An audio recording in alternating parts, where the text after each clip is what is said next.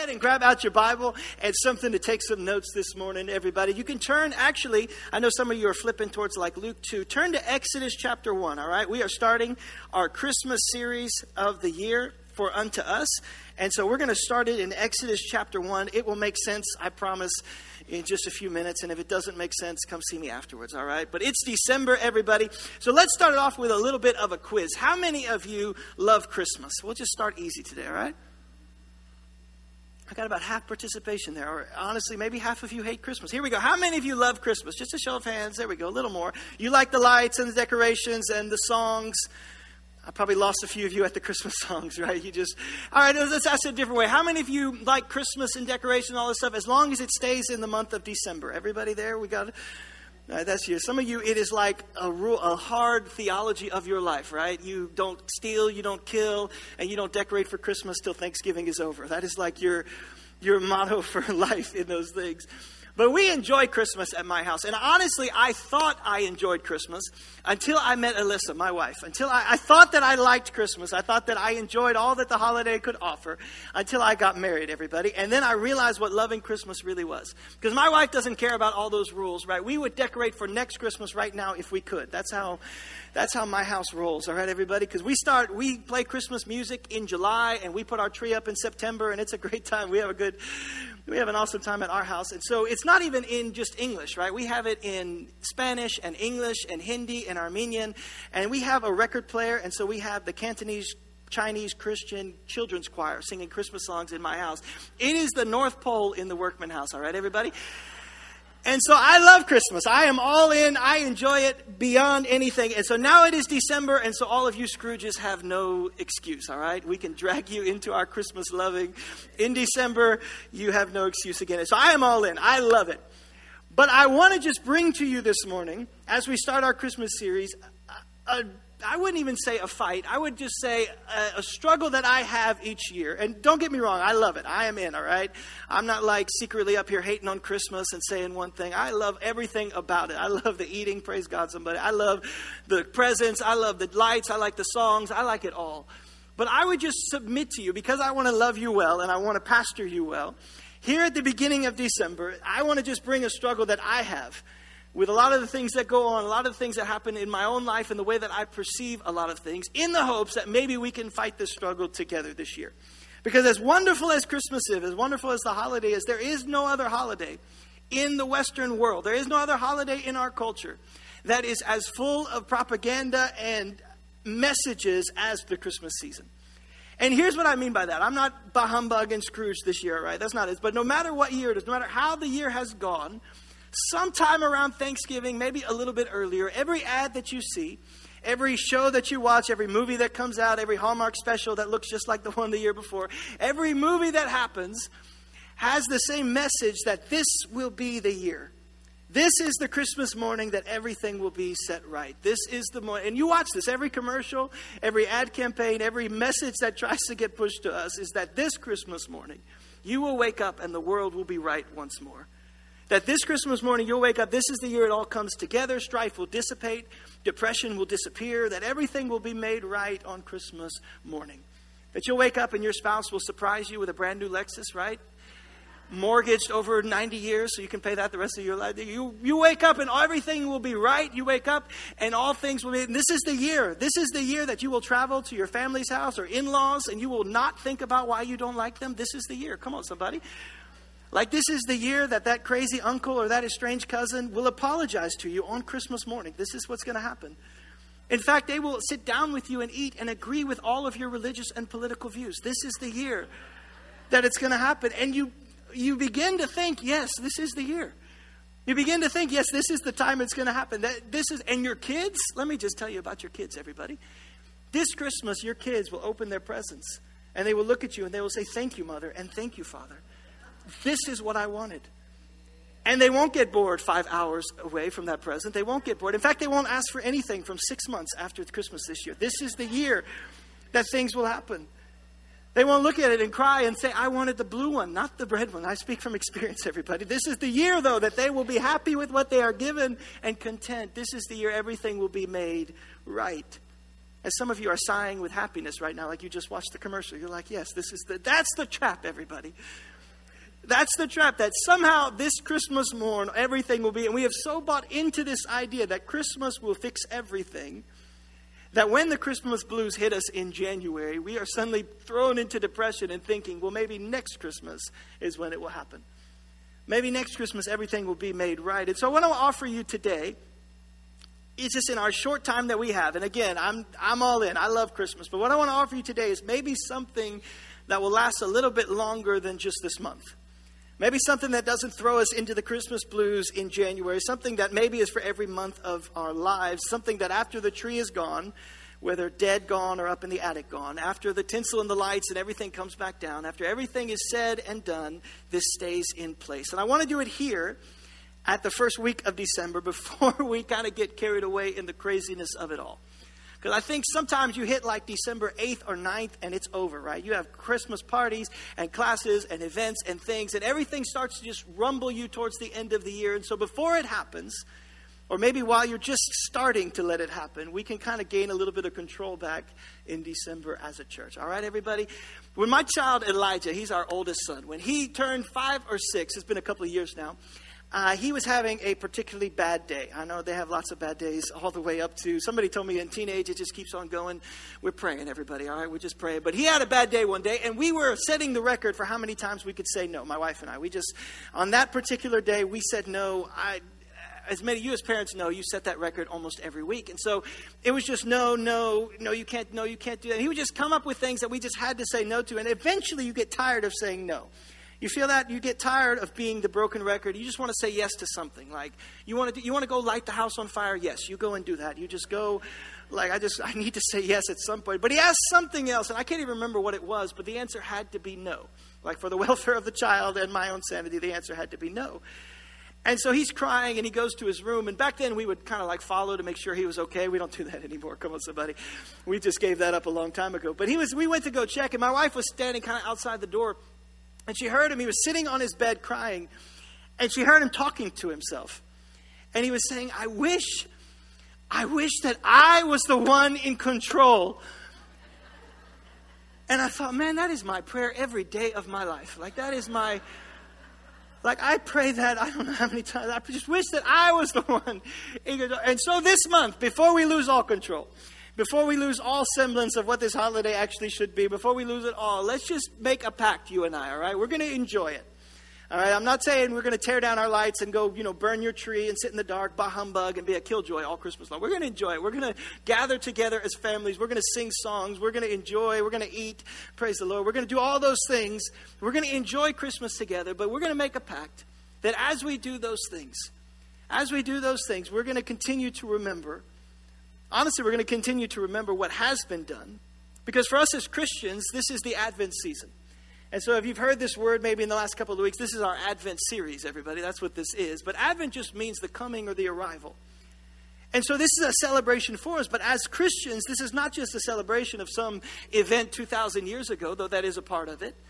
But this is not just kind of celebrating, the sweet baby Jesus came in a manger, and so we're going to throw a party. And though that is a part of it. But the Advent series in season is just celebrating not just that Christ came, but also that he is at work in our lives today. And so we celebrate that he came, but we also celebrate the things that he's doing in our lives today. And then we look forward with anticipation for his returning, not as a baby, but as a ruling king. That's what the Advent season is to us. It's not just a celebration of what has happened. It's not just a celebration of what is happening, but it's a celebration of what is to come. And so as Christians, we're just going to have this idea. We're going to make this pact that as we live through life that is now, we're not going to give in to the idea that this Christmas morning will be the solving of all of our problems. But we are going to look back and celebrate what Jesus has done, that he came in the flesh. We're going to celebrate what he is doing in our lives today. And then, man, we're going to look with anticipation when he returns. We're going to continue to celebrate that. So Advent for us is going to be looking at that. And honestly, you'll see a lot of shadows in the world that Christ has come. You'll see shadows of things that have happened. And so Christ coming 2,000 years ago has cast shadows in our world today of that, the fact that he has come. You'll see it in the nativity and the manger scenes. You'll see it in people's houses and yards. You'll see some people got Santa Claus bowing down to Jesus. All of that is a shadow that Jesus has come. But then you'll see shadows that he is at work in the world today. You'll see things in relationships being restored, in healings that have happened. In this time of season of Christmas when hope rises in our hearts, the shadow that Christ is at work in our hearts today. But then we live in the reality of a broken world. We live in the reality of relationships that are busted, the reality of depression that comes in, a reality of anxiety that just harps on our lives, and darkness that we walk through. And we live in those things, and honestly, all of that rises inside of us, this intense longing for the return of Christ. That one day he will return and set all things new. And so this Christmas, like I said, let's make a deal together. Because we'll enjoy it. We'll enjoy Christmas. We'll do all of the things that come along with the season. But then we're going to have this anticipation of our Christ returning. So go ahead, those of you who've had your fingers stuck in your Bible for like an hour now, go back to Exodus chapter 1, everybody. If you have your phone with you, you can look it up in your Bible on there. We'll have it on the screen. So back where we started, Exodus chapter 1, we're going to talk about today about God the deliverer. As we march our way towards Christmas, we're going to look at attributes of God all throughout history, all throughout our Old Testament and New Testament. We're going to look at the things about God that rise this hope in our life. That Christ has not only come, that Christ is not only at work, but that he is coming again, everybody. So Exodus chapter 1, and if you don't have a church background, I'll kind of catch you up quick to kind of get you to where we are in this verse. The children of Israel are in Egypt. And they arrived there not as slaves to begin with, right? They arrived there because Joseph works his way up through the Egyptian elite ruling class. And he brings Israel to Egypt. And so now they become a part of the Egyptian empire. And so we pick up the story after Joseph has died. And the Israelites are living in Egypt just as part of the empire there. And then we pick up the story in verse number 8. And so he says, "Now there arose a new king over Egypt who did not know Joseph. And he said to his people, 'Behold, the people of Israel are too many, and they're too mighty for us. So let us deal shrewdly with them, lest they multiply and fight against us, unless they join our enemies, escape from the land.' And then in next verse, 'Therefore they set taskmasters to afflict them. They oppressed them. They built for Pharaoh the cities, Pithom and Ramses. They built for Pharaoh. And the more they were oppressed, the more they multiplied, and the more they spread abroad.'" This is just true for the people of God from like the beginning of history to now, by the way. Just to give you a free. That's not what the sermon's about, but that's just free for you. "And the Egyptians were in the dread of the people of Israel. And so they ruthlessly made the people work as slaves, made their lives bitter with service in mortar and brick, all kinds of work in the field. And in their work, they made them work as slaves." Now, as we preach fairly often, I just want to kind of point out to you that this hardship and oppression and the things that happen to the people of God should not come as a surprise to you. Right? These are the people of God called by God after. These are his chosen people living in this time. And they're dealt with, it says they deal with them shrewdly. And some of you might relate to that. Some of us might be, this last year I have been dealt with shrewdly. I am a person, I follow after God, but there are people in this world that have dealt with me shrewdly. And then it says that these people of God, called to be God's people, were dealt with oppressively. They were oppressed. And some of you say, "Yeah, I relate to that. I've had some oppression this year." And it might not even be oppression from people. It might be a darkness that you have had to walk through. It might be a lust of the flesh that maybe you can't shake. It might be a sin or some oppression that's come on you. And we look at this and we can relate sometimes to the children of Israel living in this oppression. And it says that they dealt with them ruthlessly.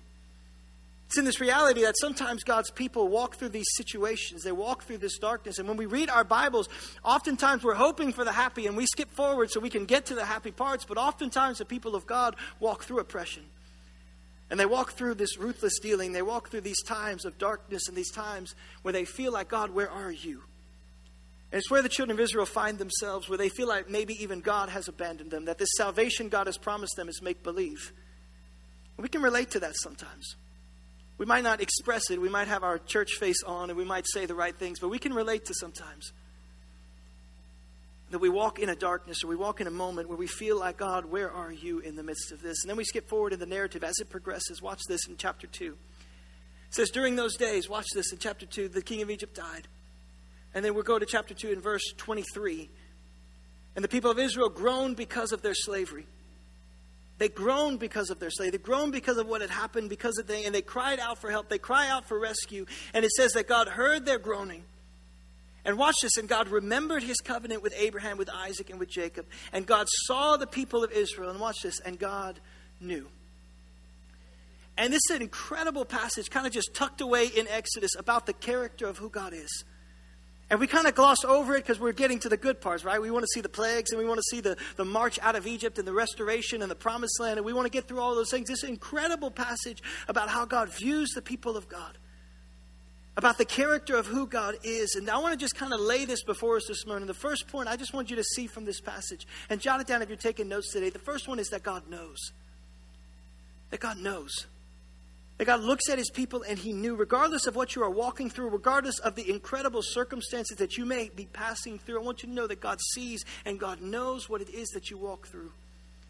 That God knows, because sometimes we feel like, well, God is watching everybody else but me. Well, God must see every other struggle but mine. God must see every other walk through darkness but my own. I am left here alone. But I want you to know today, when we are the people of God, called after his own name, God sees and God knows. That God knows in our lives. He's not surprised. He's not shocked by the things that we go through. God isn't like shuddering, wondering what to do. God knows. And even more than that, in this text, we also see that God hears. And not only does God know what we're walking through, he hears. Because isn't it true that when we walk through the hardest moments is when we feel like heaven is the most silent? When we walk through the darkest moments is when we feel like the prayers go the most unanswered. We feel like no one is listening. But I want you to see that God not only knows what we are walking through, God hears us when we call. We have this assurance, the Bible says, that he hears us when we cry out. That he hears us when we call. And I don't want you to get, I don't want you to see this. God not only knows, that God not only hears. And I don't want you to get faked out with this idea that God then remembers the promise he made to Abraham, Isaac, and Jacob. Because we read that and we think of it in the wrong context. This isn't like God suddenly remembered, like God was just going about his day and the people cried out. And God was like, there was something I was supposed to do. There was, I can't quite, it was on the back of my mind. I can't, oh, right, I'm supposed to rescue. Okay, let's get this thing going.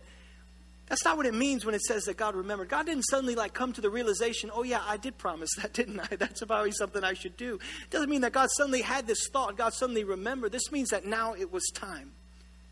That now it was time for God to move. That now it was the time for God to make good on his promise. Now was the time for him to fulfill what he had promised to Abraham, Isaac, and Jacob. And so when the Bible talks about that, it says not only God knows, not only does he hear, but then I want you to see this from this verse, but then God delivers. God delivers. He rescues. He intervenes on his people's behalf. God intervenes on behalf of those who are enslaved. And again, even if you don't have a church background, I don't think this next part will be news to you, right? Because God raises up Moses. Everybody's heard about Moses. Moses now is the second one to rise up in the Egyptian elite ruling class after Joseph. And so Moses becomes, right, this high ruler in the land of Egypt, but he sees his people in slavery. And Moses has this idea, I'm going to be a deliverer. Moses has this dream, I'm going to be a leader. But it gets dashed because Moses sees an Egyptian taskmaster belittling and mistreating an Israelite. And so Moses tries to break it up, and he ends up killing the Egyptian taskmaster. And he doesn't think anybody sees, and so he hides his body in the desert and then just kind of whistles and just goes back to work, right? And hopes nobody sees. But they have CSI in Egypt back then, right? So they kind of dust off the body, and they're doing fingerprints. And they're looking, and they're just like, Moses. It was Moses. But everybody knows. He finds out the next day. Everybody knows what he did. And so Moses has to flee into the mountain. And so this man who has been such a high ruling elite among Egypt is now a sheep herder in the hills in exile. Any dream of leadership, any dream of restoration is far gone until God comes to him one day, years and years and years later. It speaks to him through a bush that's burning but hasn't been consumed. And he says, Moses, I've heard my people's groanings. It's time. And you're going to go for me. And Moses is like, but I stutter, God. And God is like, but I don't. And so you need to go ahead and go on down to the... And Moses is like, did I mention I have flat feet? And God is like, I don't care. And Moses comes up with all of these excuses not to go. And God just answers each one of them, getting a little bit more mad each time. God's anger is roused against Moses. And finally, God is like, Moses, you're going. And if it makes you feel better, maybe you can take Aaron, your brother, with you. He's going to be an idiot, and he's going to cause you a lot of problems along the road. And I'm going to have to deal with him years later. But yeah, you can take him with you if you want to. And so Moses shows back up in Egypt, and this begins this showdown between the Pharaoh of Egypt and the God of the universe. Because God not only saw, God not only heard, but now God is going to intervene. God is going to deliver his people. God is going to rescue them. And so God sends Moses to kind of have this showdown. Moses is standing before Pharaoh. And so God sends the plagues. He turns all the water to blood.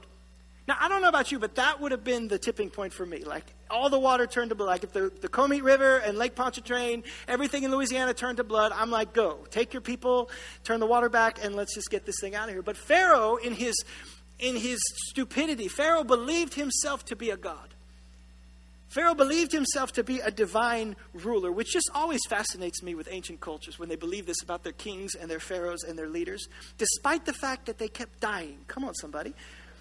Like they just believe that the next one is a god, and then he would die, and they believe the next one. It just is incredible. You can study that on your own sometime later. But they believe, and so Pharaoh himself believes. He's been told since he was a child that he is a god, he is a divine ruler. And so he digs in his heels and doesn't let the people go. So the water is turned to blood, and then Pharaoh digs in his heels, and so then comes the frogs, right? Then comes this plague of frogs, like frogs in your shower, frogs in your desk, frogs in your bed, frogs everywhere, just frogs. This isn't like a couple of toads in the pool. This is like frogs everywhere you can imagine, plague of frogs. And nothing. And then you got like the gnats and the flies and the livestock die and the Egyptians break out in boils. And then it's just darkness. Like then it's just complete darkness over the land, which is amazing to me. If I told you to picture Egypt in your mind, what are you thinking? Like pyramids, sand, and sun. Come on, somebody. You were thinking like sun. Just darkness over the land. Egyptians got up to go to work. There's nothing. And Pharaoh digs in his heels. And Pharaoh kind of wishy-washy during the time. He's kind of like, yeah, you can go. But no, I'm a god, so you can't. And he kind of like backtracks on himself, all these things, until you come to the Passover. This incredible shadow, by the way, of what will happen through the work and the life of Jesus Christ. This is an incredible moment of shadowing in the Old Testament to the New. But the Passover happens. Where God says, okay, the angel of death is going to pass over Egypt. And every firstborn son in every household is going to die. And Moses comes to the people, and God gives him a word for the people, and he tells them, but if you kill a spotless lamb, and you spread the blood of the lamb over the doorpost of your house, then your children will be spared. And he had some other things that they needed to do, but that was the main one. And so that night, after all, the angel of death passes over the land and kills every firstborn son in every house in Egypt, except the ones that had spread the blood of the lamb on their doorpost. And the Bible talks about this. This is not like we can just kind of explain away and think about it. The Bible says they woke up and the sound of mourning upon mourning and the cries of the people of Egypt, the men and women as they woke up to the firstborns being dead. And Pharaoh's own son wasn't saved from the death. The hubris of this man, the hubris of thinking I am divine, I am a god, and brings us. And finally, Pharaoh in his grief is just like, go. And the children of Israel pack up their things and they leave the land of Egypt. And then Pharaoh, as you can imagine, this grief turns into rage, and he realizes that they're leaving, and so he gathers his armies and he pursues them, not to bring them back, but to destroy them outright. And here we see God begin the deliverance of his people. And I know you might be here today and you might be thinking, okay, Ben, I'm with you on God sees and I'm with you on God hears. I can understand that maybe God knows what I'm going through and maybe God sees what I'm going through. And I can go with you that far, but you are losing me on this idea of God's miraculous intervention in the lives of his people, because I have not seen anything close to it. Like there has been no plague of frogs in my life. There has been no plague of flies. I have prayed it on many people and I have not seen it. Come on, somebody. I have had, and you might be saying, I have not seen this miraculous intervention in my own life. If there has been a plague, it has been upon me. Like you don't know, in the life that I am walking through, in the darkness and the bitterness and the depression and the things that I am walking through in my life, I have not seen this deliverance of God for his people. It's great that it happened for Israel, but I have not seen it in my own life. I've not seen these plagues. I've not seen this miraculous God who intervenes on behalf. And yet I would just submit to you, before I get into the rest of this message, you're here. Like you're here. And maybe you're not here for any other reason than to hear me tell you that God sees and that God hears and that God is at work in the mess in your life. Because if you think about this, why would you be here if God had not drawn you? In the vast unchurchedness of our culture, in the ways that we have had our lives and our culture uprooted, why would you not be here unless to hear that God not only sees, God not only knows, but that God intervenes on behalf of his people? That God loves us. That God hears when you call. That God is watching you. Why would you be here if you're not saved? Who invited you? Why are you here in this moment or watching online? Why would you be listening to this except to hear that God not only hears, God not only knows, but God intervenes, that he is miraculously intervening, that God is a deliverer? But honestly, more than any of that, and what we seem to miss, and I want us to get back on the same page today, is that God has already intervened in the most miraculous way possible. That 2,000 years ago, that not a plague of flies, not a Moses coming out of the desert, not anything of that. More than any of that, God himself came down. That more than anything that we could possibly imagine, and we think about the plagues and we think about the miracles and we think about, well, why hasn't God done this or that? But more than any of that, more miraculous than anything we could possibly imagine, God himself came down. God himself didn't send Moses. He didn't send another emissary. He didn't send another prophet or another priest. He didn't send another pastor or a preacher. He sent his only son to come down. And more miraculous than anything, and maybe we are too busy. Maybe we're too busy looking for the plague of gnats or a plague of flies or darkness. Or maybe you are too hell-bent on trying to see the sky ripped open or the darkness or the fire at night to see the miracle that is God himself, Emmanuel. I am preaching 98% better than you are responding, everybody. All right? That's all right. I'll just have church all by myself. I don't care. We'll just have a good time. So Moses leads the children of Israel right up to the Red Sea. Pharaoh is coming after them with his army to destroy them. We pick it up in verse 29. But the children of Israel, watch this. God intervenes. God delivers. The children of Israel walked on dry ground through the sea, splits the waters, being a wall to the left, on the right, and on their left. And it says that he splits them. And the Lord saved Israel that day from the hand of the Egyptians. The Lord delivered them. God the deliverer rescues them out of the hands of the Egyptians. And Israel saw them dead on the seashore. And they saw the great power that the Lord used against them. And so the people feared the Lord, believed in the Lord, and they believed in his servant Moses. Now here's something to note, everybody. And this is my Christmas segue, by the way. Because honestly, it's not every Christmas you start off with gnats and flies and frogs and the army dead in the Red Sea and Merry Christmas, everybody. Like, it's not normally how we do things around here. But watch this. It's not a normal progression. Like, this is not where we would normally then just somehow say God delivered his people out of slavery and now we're at Christmas time. What does God delivering these people have to do with Christmas? Well, first, let's honestly be a little bit truthful with each other, a little honest about what's actually going on here. How much deliverance is actually being delivered in this verse? Because God has brought his children of Israel, right? They've come out of Egypt now. He's brought them out of an oppression, out of an oppressed land. And now he's leading them to a promised land of milk and honey. He's leading them to the land that he promised their forefathers. They're going to come out and they're headed in the right direction. But how long is this deliverance actually going to last? Like a chapter? Maybe 2 chapters? It's like when the kings of Israel and Judah, they lead the people of Israel, they lead them back, right, to the worship of God. They lead their hearts back to worship the one true God. It lasts like a generation or 2 at most. And sometimes we'll kind of dart in and out of the Old Testament and we'll say, well, look, they got delivered, and then we leave the story. But this lasts like a chapter. This is like 2 chapters before they go right back into their sin and right back into their estrangement from God. It's the story of the Old Testament in and out. It's a story, but honestly, we'll be honest about this, because we see Israel fearing the Lord. We see them respecting Moses. We see all these things that look great, but it doesn't last. Not a whole lot of deliverance that happens there. See, Moses brought an external deliverance. He brought these people out of slavery, out of physical slavery, and headed them towards the promised land, even though it's going to take them years and decades to actually make it there. But something so much bigger happens in Matthew. I want you to see this, because this is just the shadow. This is just the shadow of the deliverance that is coming in Matthew. Watch, everything points towards this. Matthew chapter 1. So Joseph is visited by an angel. And the angel tells him about his betrothed Mary. And this is what he says about the Christ child. He says in verse 21 that she'll bear a son. And you'll call his name Jesus. And why will you call his name Jesus? Watch this. This is, again, we say this and we quote this verse and we kind of just pass over it at Christmas time. Watch this. He says, for he will save.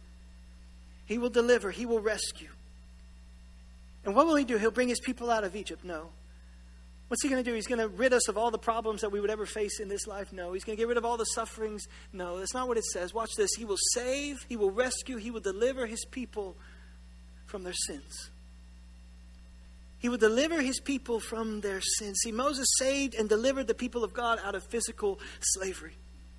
He saved and delivered the people of God out of Egypt. But the coming of Jesus Christ is not the deliverance of your life and mine from suffering in the here and now, but it is the deliverance of our lives from the root cause of whatever brokenness has entered this earth, the plague of sin and of death.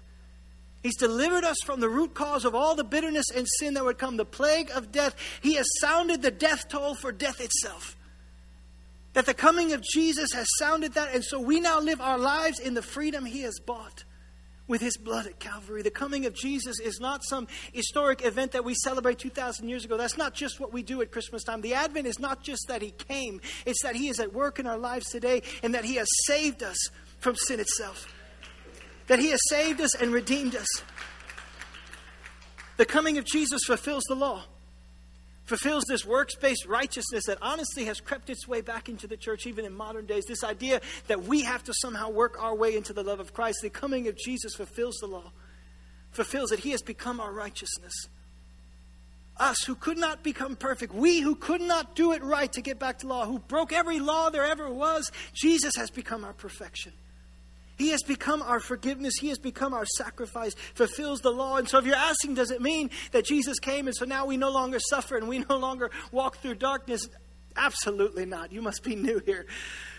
I would never say that because it's not true. But the coming of Jesus abolishes the hold of sin on our lives once and for all. Now, I still suffer and I still sin because I still have a flesh part of me until Jesus makes all things new. But listen to me. He has conquered sin, hell, and the grave. He has conquered death in itself. And so as we celebrate the Advent, as we celebrate this thing, what I said in the beginning, we are living at this strange time in history. That we're not only looking back at what has happened, we're not only looking back and celebrating that Christ came, but we are living in a time where we are celebrating the shadows that he is at work in our lives today. But then because of that, because Christ has arrived, because he didn't send Moses this time, we are celebrating that. That it's God with us. But now we are looking forward towards the return of Christ, that he will make all things new. Because Christ has come, because he has come, we are forgiven of our sins. So like I said, I still struggle. We still struggle because we still have a flesh. But we struggle with the idea and the knowledge and the hope that God has forgiveness of our sins. And so when I fall, I get back at knowing that the admiration and knowing that my forgiveness is not based on what I did last week. Knowing that my standing with God is not based on that, but I come back in reconciliation and restoration. And honestly, just I come back in forgiveness. Knowing that the love God has for me isn't rattled by the actions that I took. But that I can rise and fall knowing that my sins have been paid for. My sins have been paid for. And then we look forward to the return of Christ, that he will invade for one final time the darkness. For one final time, he is coming back not as a baby, but as a ruling king. And one final time, he is coming back. And on that day, all of our relationships will be made right. On that day, all anxiety will flee. On that day, all depression will disappear. On that day, all things will be made new. On that day, he says, the former things have passed away. There'll be no remembrance of it. The sad things. No remembrance of it. The sadness that death has wrought. No remembrance of it. The moments we walk through where we cried out, God, where are you? It says it will pass away. And it feels like right now, the Bible talks about this, that we're looking through this opaque, we're looking through this foggy piece of glass. Honestly, when I think about it in my mind, this is just my own holy imagination. It's like looking through a shard of a stained glass window. There's just broken piece. But one day we'll step back far enough that we'll see the beauty of it all. And listen to me, church, we are one day closer. We are one day closer. I told you in my house, we start Christmas early, everybody. We like sing the songs in July. We put up our tree in September. And we start the decorating. We'll start in January, February. We just love Christmas. We started early. And this year, actually, we celebrated Christmas over Thanksgiving with my wife's side of the family. We just got it out of the way early. But we arrived at the house, right, for Thanksgiving week where we were going for vacation. We arrived and the Christmas tree was up and all the presents for my kids was all stacked up under that tree. And you can imagine the chaotic trance that put my children in. To arrive and see that stack of children. My kids, 3 of them, are all under 10. And so it was just this amazing moment where they saw this. But that is all they could think about for the rest of the week. Like their eyes are glued on the Christmas. They can be doing something else. Like walking across the room and all they're looking at is something like they're running into walls just looking at those Christmas trees, right? My daughter Hava is bringing presents to people at the dinner table. Are you sure you don't want to open this? Are you sure you don't want to? Are you sure? Like, right? Like, and they're like shaking. Like, what is it? Could it be for me? Like, is it mine? Is this like, why does it sound like broken glass? Like, what is just this anticipation of what could it be? And is it for me? And when can we, with just anticipation, this incredible fixation. Incredible anticipation of what it could be. Let us be marked like that. Let us be marked. We are one day closer. And honestly, those of us, we have that realization. We are an hour closer than when we came in today. An hour closer to the return of Christ. An hour closer to the making of all things new. An hour closer to restoration and meetings with our loved ones. An hour closer to that day when all things will be made right. An hour closer to what it is. Let us be marked by that anticipation. And listen to me. Not a type of anticipation, not a fixation that somehow keeps us paralyzed in this world that we live in. Not a fixation that paralyzes us from compassion and engaging with those around us. Not a fixation that leaves us from actually reaching those in this world around us of compassion. But this hope and anchor of our souls that we celebrate this Christmas time, that He has not only come, that God is not only at work in the world today through the power of the Holy Spirit, but that one day we turn our eyes towards eternity. One day He will return. One day He's coming back, everybody. Let's pray together. Father, today, we thank You for the Christmas season. We thank You that Jesus did come. We thank You that our sins could not have been forgiven if He had not come and He had not died on the cross. But we thank You that He rose again. We thank You that He stands at the right hand of the Father. We thank You that we can turn our eyes with anticipation. Lord, we thank You that we can set our hope. We can set, Father, our hope and our strength and our endurance. It's all set on the returning of Christ. And so one more time, we thank You for the Advent season, for what has happened, for what is happening today, and for what will come. We thank You. And just continue praying, church, in Jesus' name. Continue to pray. Continue just to honestly fixate on that hope we have in Him. Because I have one more invitation I want to extend. Before we go today, before we end this service, if you're here today, and maybe you're listening to the story of the Exodus, and you're listening to the story of Christ's birth, and you're becoming to realize that Jesus' coming wasn't to start a holiday, it was coming to redeem us of our sins. And so if you're hearing that maybe for the first time, or maybe you've heard it before, but it's finally clicking, God is finally drawing your heart, and maybe you're hearing that, I just want to give you an invitation today. And listen to me, it's not to join a church. This has nothing to do with that.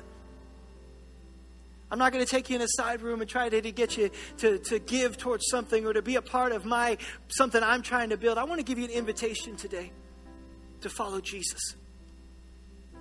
Jesus who came, Jesus who died for your sins and for mine. Because listen to me, what He did on the cross when He paid for our sins, what He did when God rose Him from the dead, what happened there means as much for you as it does for anybody else in this room. Every single one of us were sinners that God rescued. Every single one of us. And some of us just made it to the hospital before others. But listen to me, His redemption and His forgiveness is for you just as much as it is for anybody else. And maybe you've never heard that before. Maybe you've never had that told you. Maybe all you've had are derogatory or dismiss or things that have brought you down. Maybe somebody has told you that God couldn't love a person like you. Listen to me. He loves you and He wants you. He loves you more than you could possibly imagine. And so today, I just want to invite you to follow Jesus. I want to invite you because you can know before you leave today that your eternity is secure. And listen to me, it starts with a prayer of surrender. It starts with a prayer asking for forgiveness, a prayer of repentance, and a prayer acknowledging who Jesus is. And our church has dedicated ourselves. We will pray this with every single person who ever wants to pray it. We will pray it gladly with every person who wants to make that decision. And so right now, every head bowed, every eye closed. I'm not looking to embarrass you. I'm looking to introduce you to Jesus. But church, let's pray this with those. And if you want to pray this prayer, say it out loud right now. Say, Jesus, forgive me of all of my sins, of all my mistakes. I surrender to You. I believe You died on the cross. I believe You rose again. And I make You Lord of my life. In Jesus' name. And all God's children said amen and amen. Come on, church. Can we give God praise for what He's done today?